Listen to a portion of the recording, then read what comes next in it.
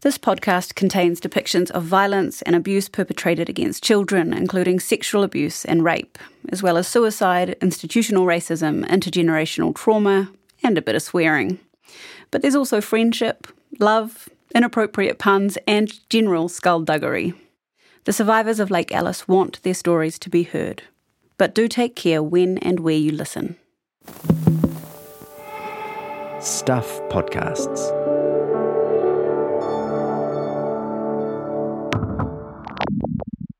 Previously on the lake.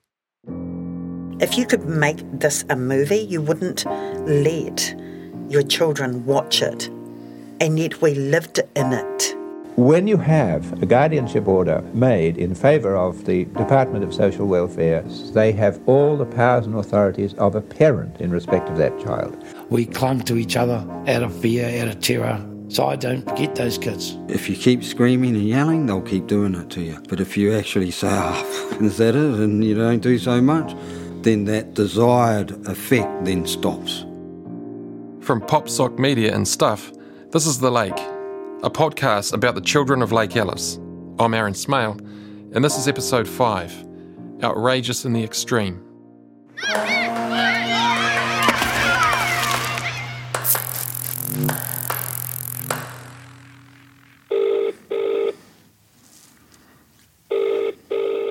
Is that you, Aaron? It is. Hi, Jennifer. How you going? Yeah, good, buddy. Sam just turned up. He's setting everything up. What I'm going to do, Aaron, I'm going to put the Do Not Disturb feature on my phone so no incoming calls or messages come through to upset the recording, okay? That's all right. Thank you. Hang on a second, buddy. Hang on. This is Jennifer. She's the wife of a man called Kevin Banks. They've been married for 30 years and live in Australia, hence the bird racket in the background. 3, 2, 1. Speak to me. Kevin's 62. He's got a dry wit and a love of music, and at one point he was a professional drummer. He's also a survivor of Lake Alice, who has been fighting for justice possibly longer than anyone. Like so many of the kids who survived that place, Kevin's legal parent was the state, but it was a neglectful one. So what happens when a child who's grown up without guidance, love and support is packed up and sent out into the world? I couldn't stay in New Zealand. I just got to get the hell out of there. I did not want to go back to Lake Alice again for anything. It scared me out of the country, more or less. And what happens when that kid figures out they've been wronged and decides to confront their parent? They haven't been straight. Even to this day, they haven't been straight. And I don't think they ever will be. In the last episode, we got a taste of the horror and terror of everyday life for the kids at Lake Alice. But if you decided to skip it, don't worry, you'll still be able to follow what comes next. We're picking the story up where we left off at the end of episode 3.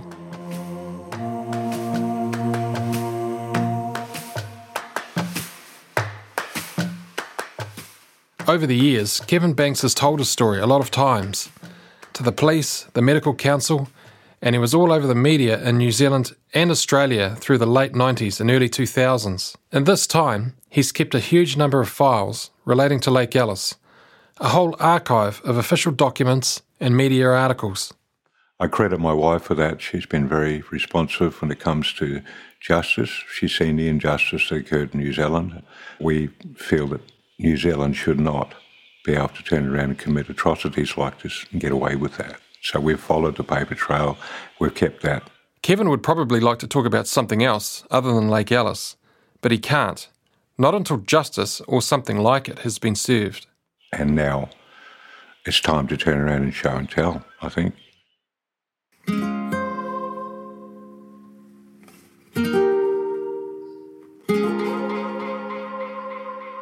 Kevin was sent to Lake Alice when he was 14 years old in 1973, and he stayed there longer than most kids, 2 short stints at first, but then his third was nearly 2 years long. I was told I was going to be there forever. And Lake Alice, yeah, it was going to be a lifelong thing. So Kevin learned to adapt to the system. By the time he was 15, he was basically an employee at Lake Alice, albeit a badly paid one. He had odd jobs like caring for some of the geriatrics, emptying fire grates, taking bodies to the morgue, and building beer crates for $1 a week. For Kevin, Lake Alice was his normal, his home. he'd become institutionalised. Then one day, the institution was done with him. I remember one morning waking up, I was in Ballarat, and I was told that after breakfast, right, get your bag, and that I was leaving. And I thought that I was being transferred to Porirua, because a few people had been. Porirua was another psychiatric hospital you'd be aware of. Put into a vehicle, given 5 minutes to say goodbye to the guys that I'd been around with for a long time, and he'd made a detour past Porirua, and I'd asked him on the way if that's where I was going, and he wouldn't tell me, but it was a joke right up to the bloody end. Kevin was driven to Lower Hutt and dropped off at a YMCA. This was his home now. He'd also been set up with a job working at a cigarette factory. He was in completely unfamiliar territory, going cold turkey off the drug cocktail he'd been on for years. I wasn't given any other doctors to go and see, basically, so I guess crashing on medication, and it's very hard to keep a job, so I didn't keep that job for very long at the cigarette factory. Kevin floundered, and it wasn't long before he was homeless. Where I was staying, I only managed to stay there a few weeks in the YMCA. Then I walked down the railway track down to Wellington and took residency at Courtney Place bus stop.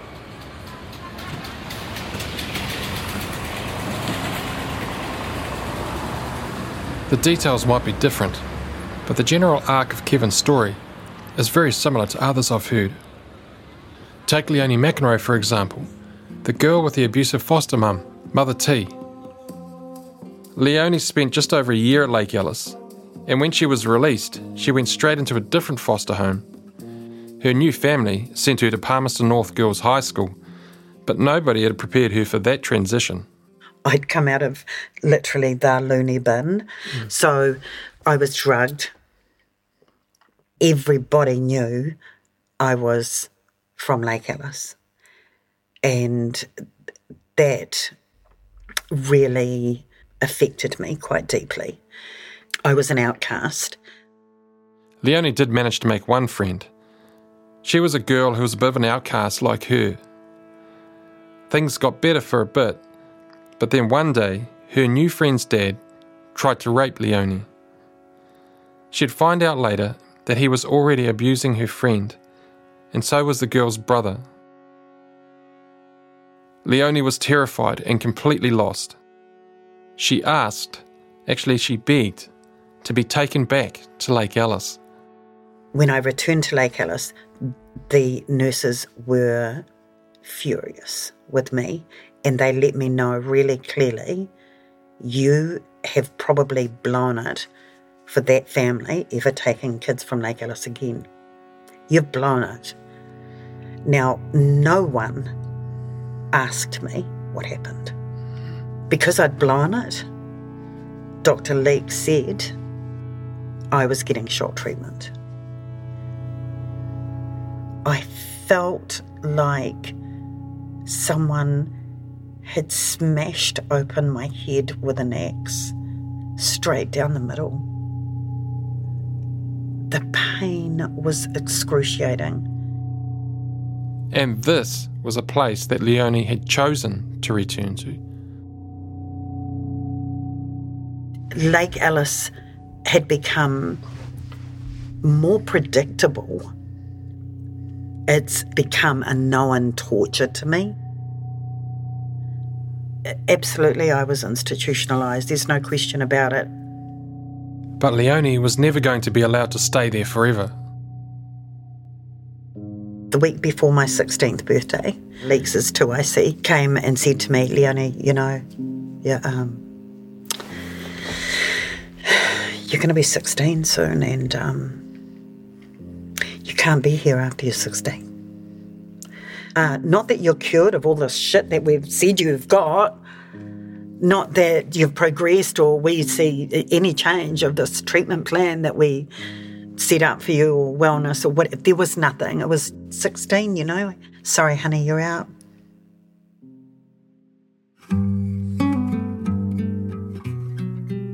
Like Kevin, Leoni wasn't referred to a doctor or given repeat medications for the antipsychotic drugs she'd been on.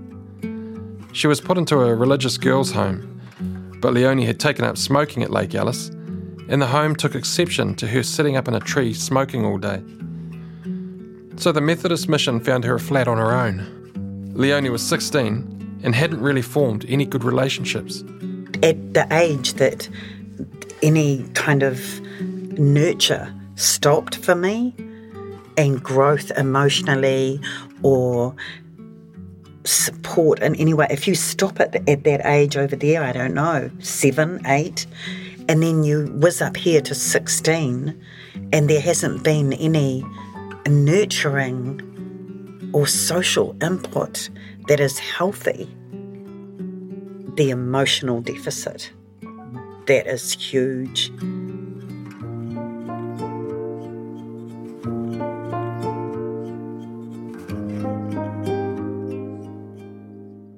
When most of the adults in your life have been terrible, you remember the few good ones.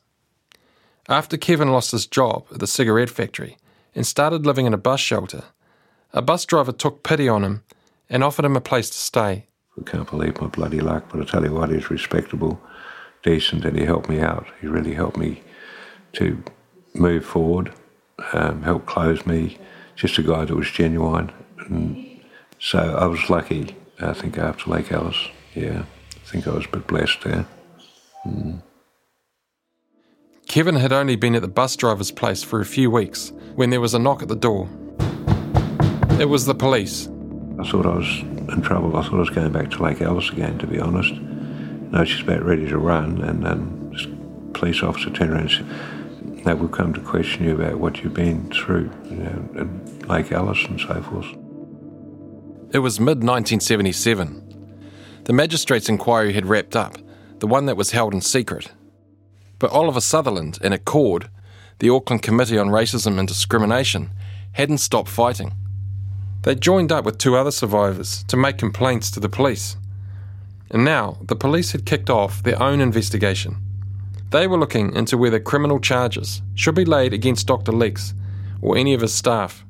And then they took me down to the Wellington Police Headquarters and showed me some photographs of ECT machines and staff members. And they asked me who those people were and the machines, the ECT machines, Ectrons, what villas they came from. The police became particularly interested in one incident. Just when you thought you'd left Lake Alice behind, we're going to have to go back there for a moment to hear Kevin's story, but we won't stay for long. This story starts with an electric shock punishment which knocked Kevin out. After that, woke up in a bath being sexually assaulted by a person who was in that unit, an inpatient. Kevin was being assaulted by one of the other boys. I'm not going to name this other kid for the sake of his family, but so you can follow everything that happens next, I'll call him Nick. Nick was a bigger kid, one of the oldest in the adolescent unit, 14 to 15. As a child, he had been beaten and neglected. Nick was a survivor of sexual abuse himself. His files show that he was repeatedly sexually abused by a teacher when he was at the Hokiawa Boys Home in Levin. He was moved from there to Owaraka Boys Home, where his files show the first incident of Nick abusing another kid. After that, Nick was sent to Kohitere, and he continued the abuse. So he was sent to the end of the line, Lake Alice. This is where Kevin met him. The staff knew what he was, they knew who he was. Yet I woke up to that, and I was attacked numerous times after that by that same person, and the staff let it happen. Lake Alice and the welfare homes were filled with vulnerable kids who didn't have anyone looking out for them, and sexual predators inevitably saw this as an opportunity. One of the nurse aides at Lake Alice, John Blackmore, used to take children back to his house in Martin on weekends and abuse them. Nick was a favourite of Blackmore's, and he was taken to his house a lot. The other kids knew about this. They basically saw it as a relationship, and eventually one of them told a nurse, but nobody did anything. Nick was 14. Blackmore was in his 50s. Obviously none of this justifies Nick's own behaviour, but it's maybe not surprising that he looked for targets of his own. In 1974, 5 boys reported being raped by Nick to Dr. Leeks. Kevin Banks was one of them. Eventually, Nick was convicted of 5 counts of sexual assault and transferred to Waikeria prison. But before Nick was handed over to the justice system, Dr. Leeks decided to deal out his own form of justice.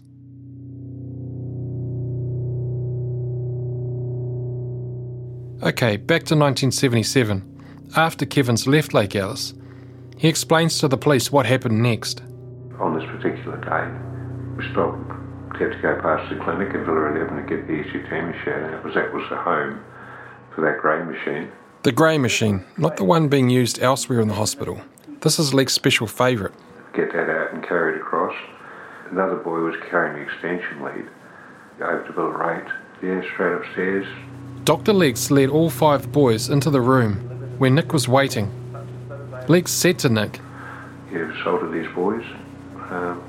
Now they can turn around and assault you back." Something to that nature. And it was that simple. Just turn the dial. Just turn the dial. The boys were told by Dr. Leeks to shock Nick themselves. I wasn't forced to do it, but I was told to do it. If you understand, and when you're told to do something there, especially by Dr. Leeks, you did it. And I did it. I was told I could turn the dial as far as I wanted, and I did turn that dial. All the way. I regret doing it. I still have trouble thinking about the fact that I did use that machine. It just makes me as bad as Sal and Leeks, really. I believe I saw the final putting the electrode on his bare testicles and penis and knocked him unconscious. But he was screaming, but he wouldn't make a noise. Nothing was coming out. So he was going through horrendous pain, but I also know what he'd done to me as well. I saw him pass out. I saw him slide down the wall.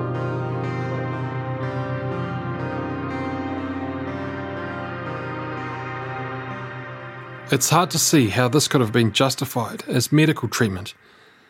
But Dr. Leeks was convincing, and he told the police it was all valid, that he had involved the boys in Nick's punishment to help them face down their perpetrator and reclaim some kind of power. And the police bought it.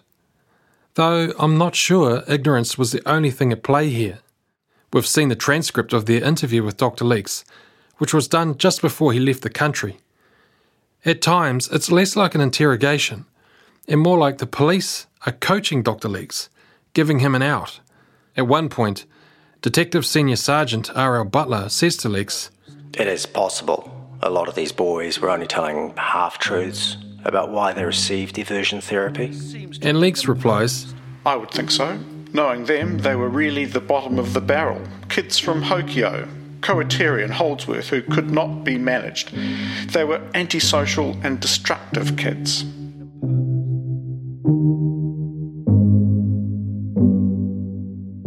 In the end, the police decided there wasn't enough evidence to prosecute Dr. Leeks. In their words, Leeks' practices were matters of medical ethics, for resolvement by the Health Department, and possibly also the New Zealand Medical Council and New Zealand Psychiatrists Association. It's lucky then that Kevin was also complaining to the Medical Council. They'd set up a meeting with him at their offices in Wellington. They sat me down in this room, like a big oval office table type thing, and there's microphones hanging down, so it was quite an official arrangement they had there. And Kevin was only 18. He was in an environment where he felt intimidated. I asked them if Selwyn Leeks was there in the building, and they said he wasn't. And I said, well, okay, fine, I'll talk. And he damn well was. He was in the next room with his lawyers. He had 2 lawyers. They lied. Leeks was there. Oh, I shat myself practically. Look, I was terrified. Yeah, because it was only very, very fresh from that time, and it's only been out for a very short period of time, not even a couple of years. Then Selwyn Leeks and these 2 cronies approached me and turned around and sort of tried to convince me that I was dressed well and I was looking well, and what damage could Selwyn have done. Kevin looked good, they said. How much damage could Dr. Leeks have done? Like the police, the Medical Council did nothing. Their inquiries started from the premise that Lex was a doctor and his practice was his business. They weren't about to go out of their way to bring their profession into disrepute. They hid behind the fig leaf in the Mental Health Act that said as long as the treatment was done in good faith, then it was okay. There used to be a thing in the Medical Practitioners Act that said no doctor shall be guilty of any crime if they do something in good faith. This is Professor John Weary again. Can you believe it? I could chop off your head, and as long as I had a good reason for it, I can't be prosecuted. But to Weary, it's pretty clear that what happened with Nick and the boys was not treatment. I mean, that's a criminal offence. It's assault. Right. So I don't know what the police are doing. In 1978, Dr. Leeks disappeared from New Zealand. He didn't have a conviction, he still had his medical licence, he was free. But the kids of Lake Alice would never be fully free of him.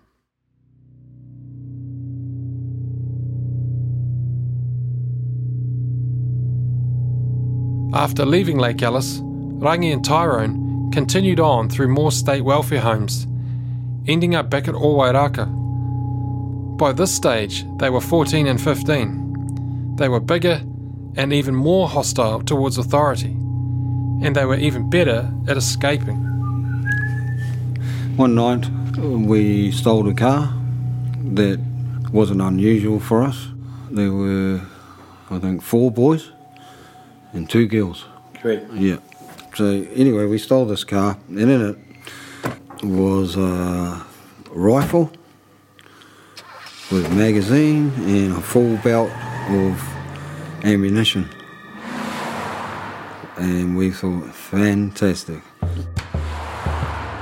We went on a joyride. First we were around Mangere, and we decided to break into the petrol station. This didn't work, so we just shot it up and took off. I think it was Papakura. We were driving through there, and the cops were driving the other way, so that, you know, and this is at 12 o'clock, or this is quite late, and we were the only car on the road, so they turned around and chased us.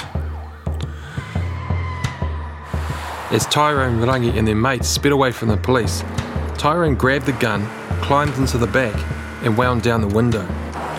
He lined up one of the policemen in the scope of the rifle and got ready to pull the trigger. But at that moment, an image of a woman came into his head. One of his foster mums, one of the good ones.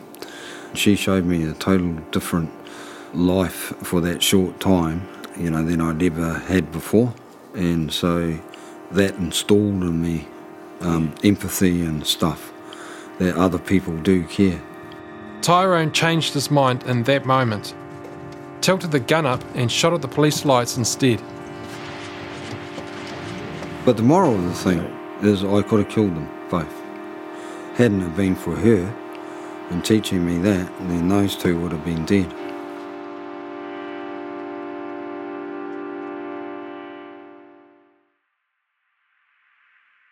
So when you got caught, what happened then? They took us out for ice cream and cake. What do you think? No, the police took the kids back to Wairaka, where they were locked up in the secure block. While they were in there, something happened. The principal hit Rangi, and Rangi hit him back, and violence erupted. Rangi was then sent on to Mount Eden prison. He was 14 years old. I went to the front gate, main gate, and there was all these screws lined up. They had single-barrel shotguns over their shoulders. And one of them said to me, "You escape from me and I'll play your little fucking hero."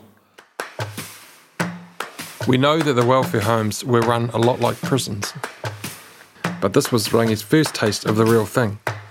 So they took me downstairs into the dungeon. And they locked me in the cell down there, and a couple of old school guys managed to get my cell door unlocked and get me out in the yard with them. And they were Ronnie Jordans and their 2 killies, Bassett Road machine gun killers. This is possibly the moment that decided Rangi's next 36 years. Not only is he sent to prison at 14, He's introduced to some of the top-tier criminals in that prison. Ronnie Jorgensen and John Dirk Gillies were career criminals, doing time for the infamous Bassett Road machine gun murders. They'd killed 2 men with submachine guns in Auckland in 1963. Nothing like it had ever happened in New Zealand before. And Jorgensen and Gillies were determined to take Rangi under their wing, because Rangi was a Whitcliffe. They knew my Uncle Dean. They were just 2 old Pākehā guys that liked me because of my last name. Rangi's Uncle Dean Whitcliffe was notorious. At the time, he was in prison for manslaughter after a robbery gone wrong. But his real claim to fame came in 1976, when he became the first person ever to escape Pāremoremo maximum security prison. And get this, he did it again in 1991. And my uncle was their friend. So Rangi settled in. Straight away I thought, this is me. Pizza o raka.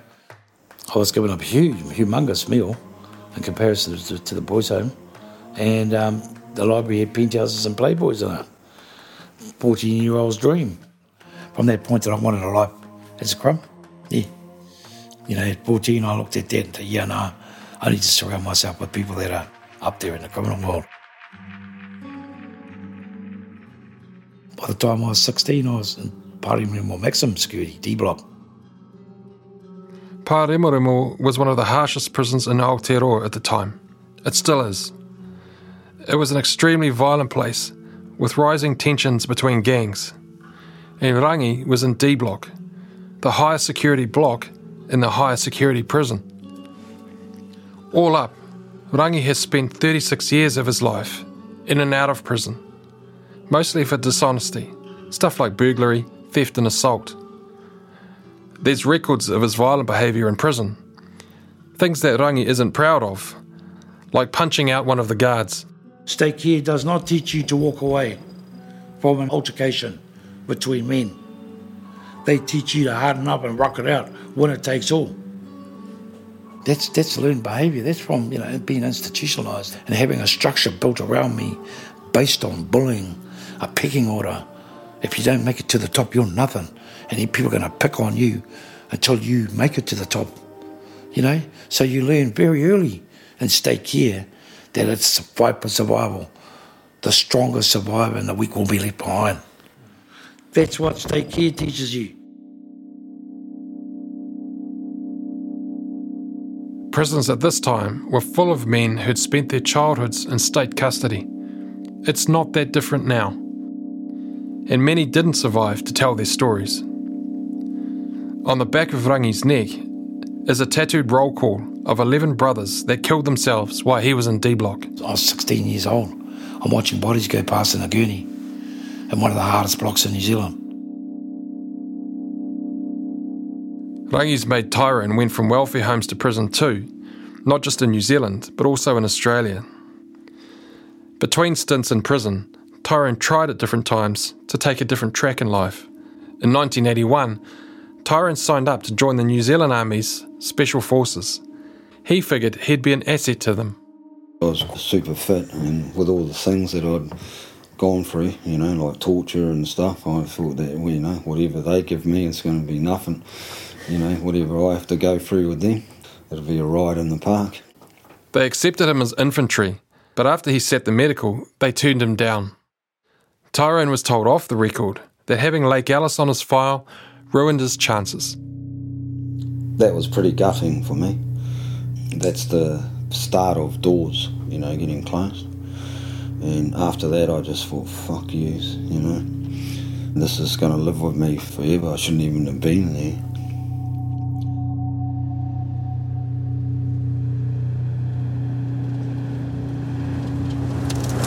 I actually went back there, and I was looking for these cunts. I couldn't find them.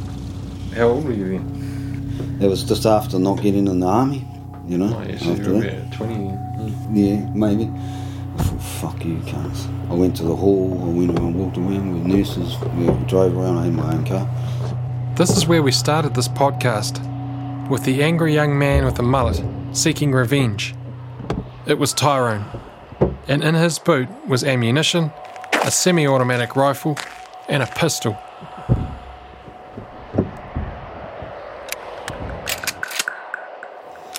but I couldn't see anything. Did you talk to anybody, or did anyone question you?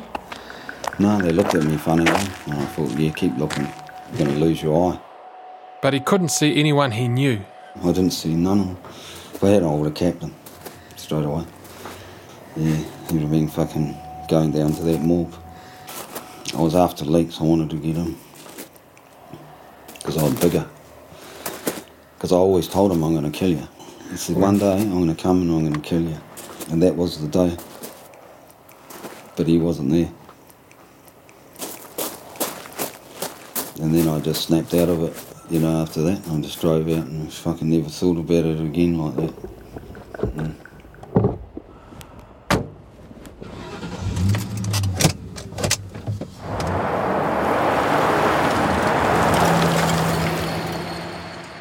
Meanwhile, Leoni McEnroe, the little girl who'd only ever wanted a family that loved her, decided to make her own. She met a man, they got married pretty young, and had 3 kids. But by the time she was 30, Leoni's marriage had fallen apart. I was devastated at the loss of my dream, not the person as such, but the loss of my dream of a family. My biggest fear was that I would literally lose my mind, become mentally unwell, because apparently when I was younger, I had some kind of mental illness that deserved me to be in Lake Alice for 2 years.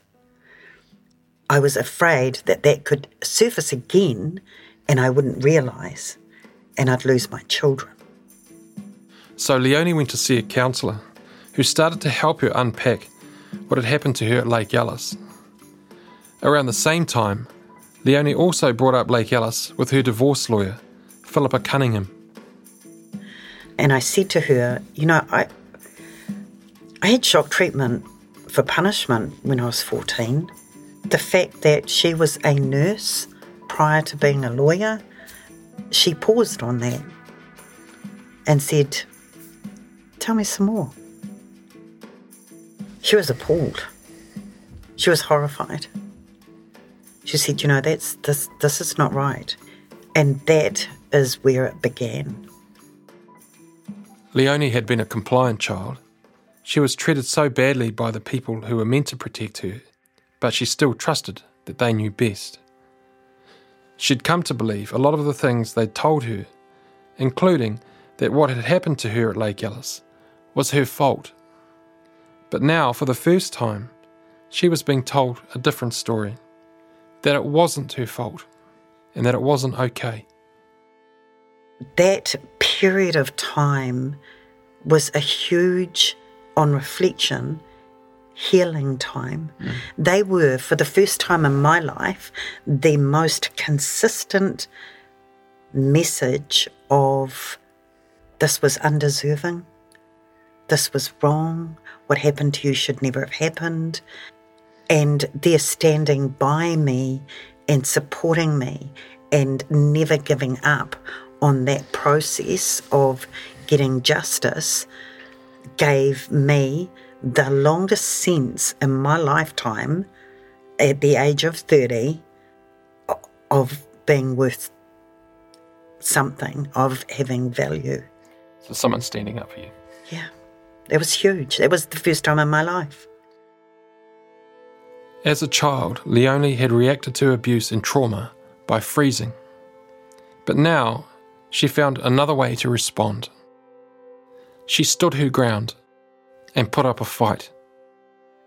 The Crown were actually my guardian, and they employed this person over here. So it's the Crown were liable, I believe, as they saw it, for multiple failures to me. In 1994, Leoni sued Dr. Leeks and the Attorney General, the Crown, for $1.5 million. $1.5 million wasn't just a random figure. It was carefully calculated by Leoni's other lawyer, Rob Chambers. He was a top expert in the field. It took into account a loss of education and career opportunities, loss of enjoyment of life, and living with traumatic memories.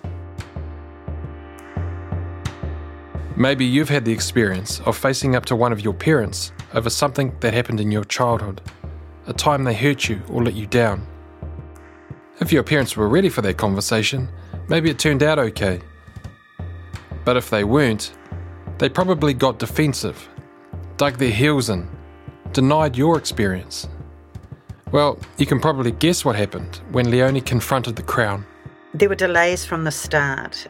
What were the sort of reasons that were given for the delays?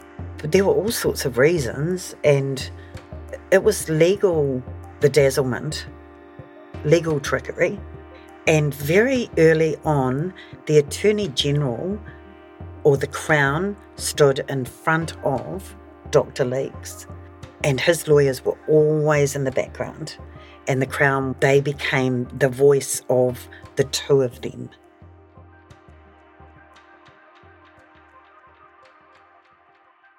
In the end, this process was stalled by constant delay tactics and hurdles. Leoni's lawyers had to take the Crown to court twice just to get documents they were entitled to. They made Leoni undergo a barrage of psychiatric testing to see if she did have a mental illness. One of those tests took place at a psychiatric hospital called the Mason Clinic. Yes, it's a psychiatric unit. Lock-up. It's a lock-up unit for severe, criminal, mentally insane people. And they insisted it had to be there. It was absolute intimidation, without a doubt. It was bullying. You know, I think that the Crown hoped that I would just give up, that I'd just give up and go away. But Leoni wasn't going to give up. She had good lawyers, she's a great speaker, and she thinks this made the Crown nervous. My understanding was that my case, my civil claim against the Crown and Dr. Leakes was extremely strong, and it was most likely to succeed in court. Eventually, after years of stalling, the Crown was made to go through the next step in the legal process. A mediation meeting was set up between the Crown, Dr. Leakes and Leoni's lawyers. Leakes was secretly flown back into New Zealand from Australia. We were told in no uncertain terms that we were to tell nobody that it was taking place or where it was taking place or that Dr. Leakes was coming into the country. If we did, the mediation would be cancelled. I had such anxiety and extreme stress around attending that meeting with Dr. Leakes present that I had vomiting and diarrhoea for days leading up to it, at the thought of being in the same room as that man again. Leoni was seated at a long oval table, a mediator at one end and a whole bunch of serious-looking government officials around it. Leoni's lawyers, Philippa and Rob, were also there. Dr. Leakes and his lawyer walked in, and the mediator sat him directly opposite me. She sat him there, ushered him to that seat opposite me, and I thought I was going to throw up. Philippa and Rob changed the setting. You know, it's just unthinkable. It's mind-blowing. The Crown did most of the talking. It was the first time Leoni had been face-to-face with Leakes since she was 15 years old. He was this condescending, slow-speaking, awkward, repulsive, self-confident creep. Eventually, Leoni was given the opportunity to speak directly to him. I know that I said things around the cruelty and the torture that he inflicted on the children and myself. At one point he responded with something like, well, I'm saddened to hear that, if that is your recollection and belief around the events that took place. I remember saying to him something like, I do not know what you did to me when I was drugged and vulnerable. I don't know what you did to me. It was quite quiet in there at the time. And that's when Rob Chambers took me away, took us out of the room, and he said, we'll just let them sit with that for a bit.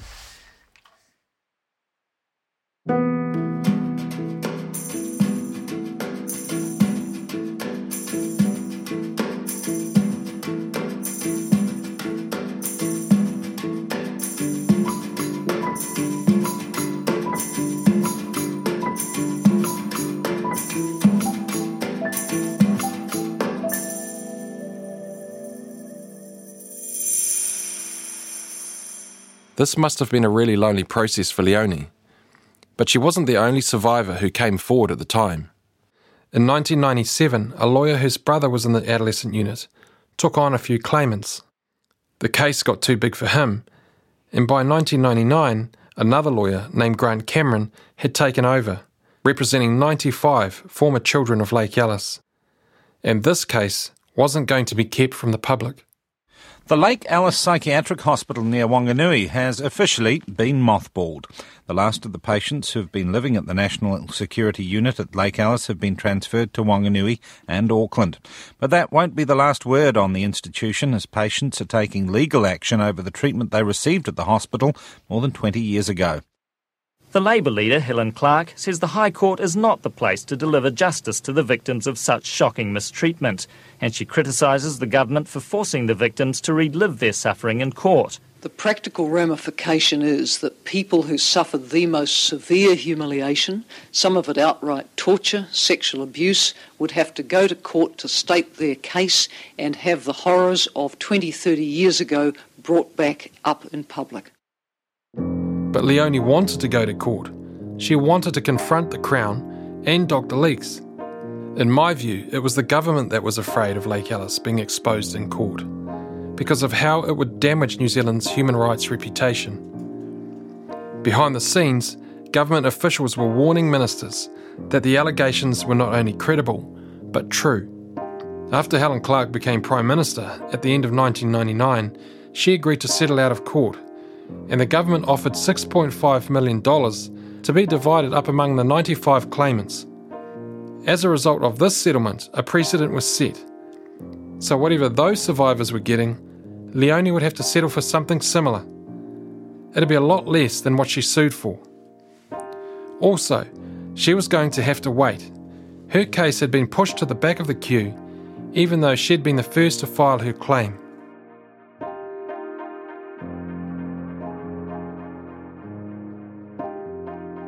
$6.5 million wasn't enough, but it was still quite a lot of cash to distribute.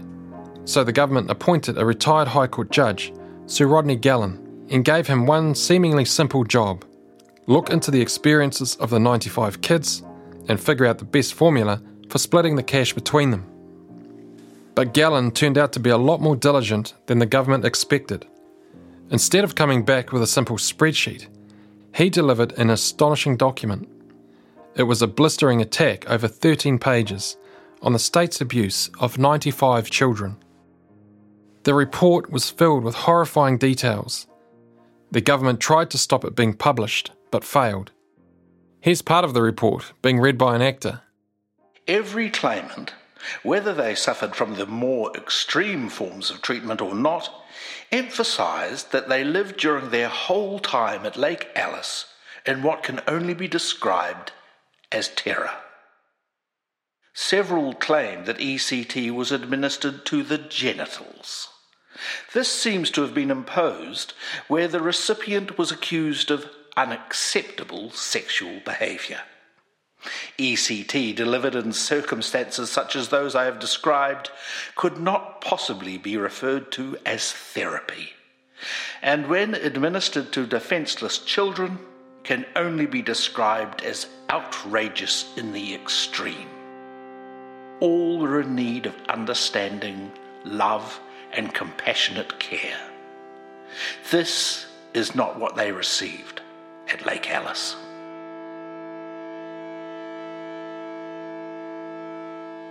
Eventually, those 95 claimants were paid out. I've heard a lot of different figures, but it sounds like a payout of around $50,000 was typical. Many of them didn't feel it was enough though. It's not even close to the $1.5 million that Rob Chambers had calculated in Leoni's case. Prime Minister Helen Clark issued an apology, but many survivors saw it as disingenuous. The payout was ex gratia, which means a gift, i.e., they are being generous, they're not admitting liability. But there was still no public inquiry into what had happened and why. Dr. Leakes and other staff continued to walk free. Well, I hope Gallen's report and Gallen's statement that it was outrageous in the extreme is never ever forgotten. We'll finish this episode with the anti-racism campaigner from Accord, Dr. Oliver Sutherland. Because, those children, and they were young children, they were from the age of 8 years upwards. I still find it almost impossible. I do find it impossible to believe what a state of terror those children were living in, being dragged upstairs, hearing the other children screaming, and then the other children being dragged down the stairs and another one take their place. It's unspeakable. It was unspeakable, and yet people knew Aaron, and they did nothing at the time. In the next episode of The Lake, the fight for justice moves to the international stage. If the government ain't going to listen, we'll sort them out overseas. We learn even more about Dr. Selwyn Leakes.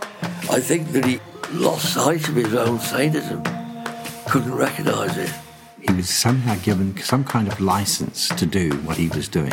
He was kissing my neck and stroking my hair, and he had his hand down my dress, and he was saying that he had had this terrible time in New Zealand. And Dr. Leakes' past starts to catch up with him. I think with Selwyn, he's run a lot. He won't stop running by the sounds of it. He's got to face up to what he's done, be accountable to what he's done. The Lake was researched and hosted by me, Aaron Smale. It was produced, edited and scripted by Kirsten Johnston and Melody Thomas at Popsock Media. Tyrone Marks helped support survivors during our interviews. Ben Lemmy wrote music for the series and recorded the narration. Mark Chesterman did sound design and the final mix. At Stuff, our script advisors were Eugene Bingham and Adam Dudding, and the commissioning editors were Carol Hirschfeld and Patrick Crutzen. This podcast was made with the support of New Zealand On Air.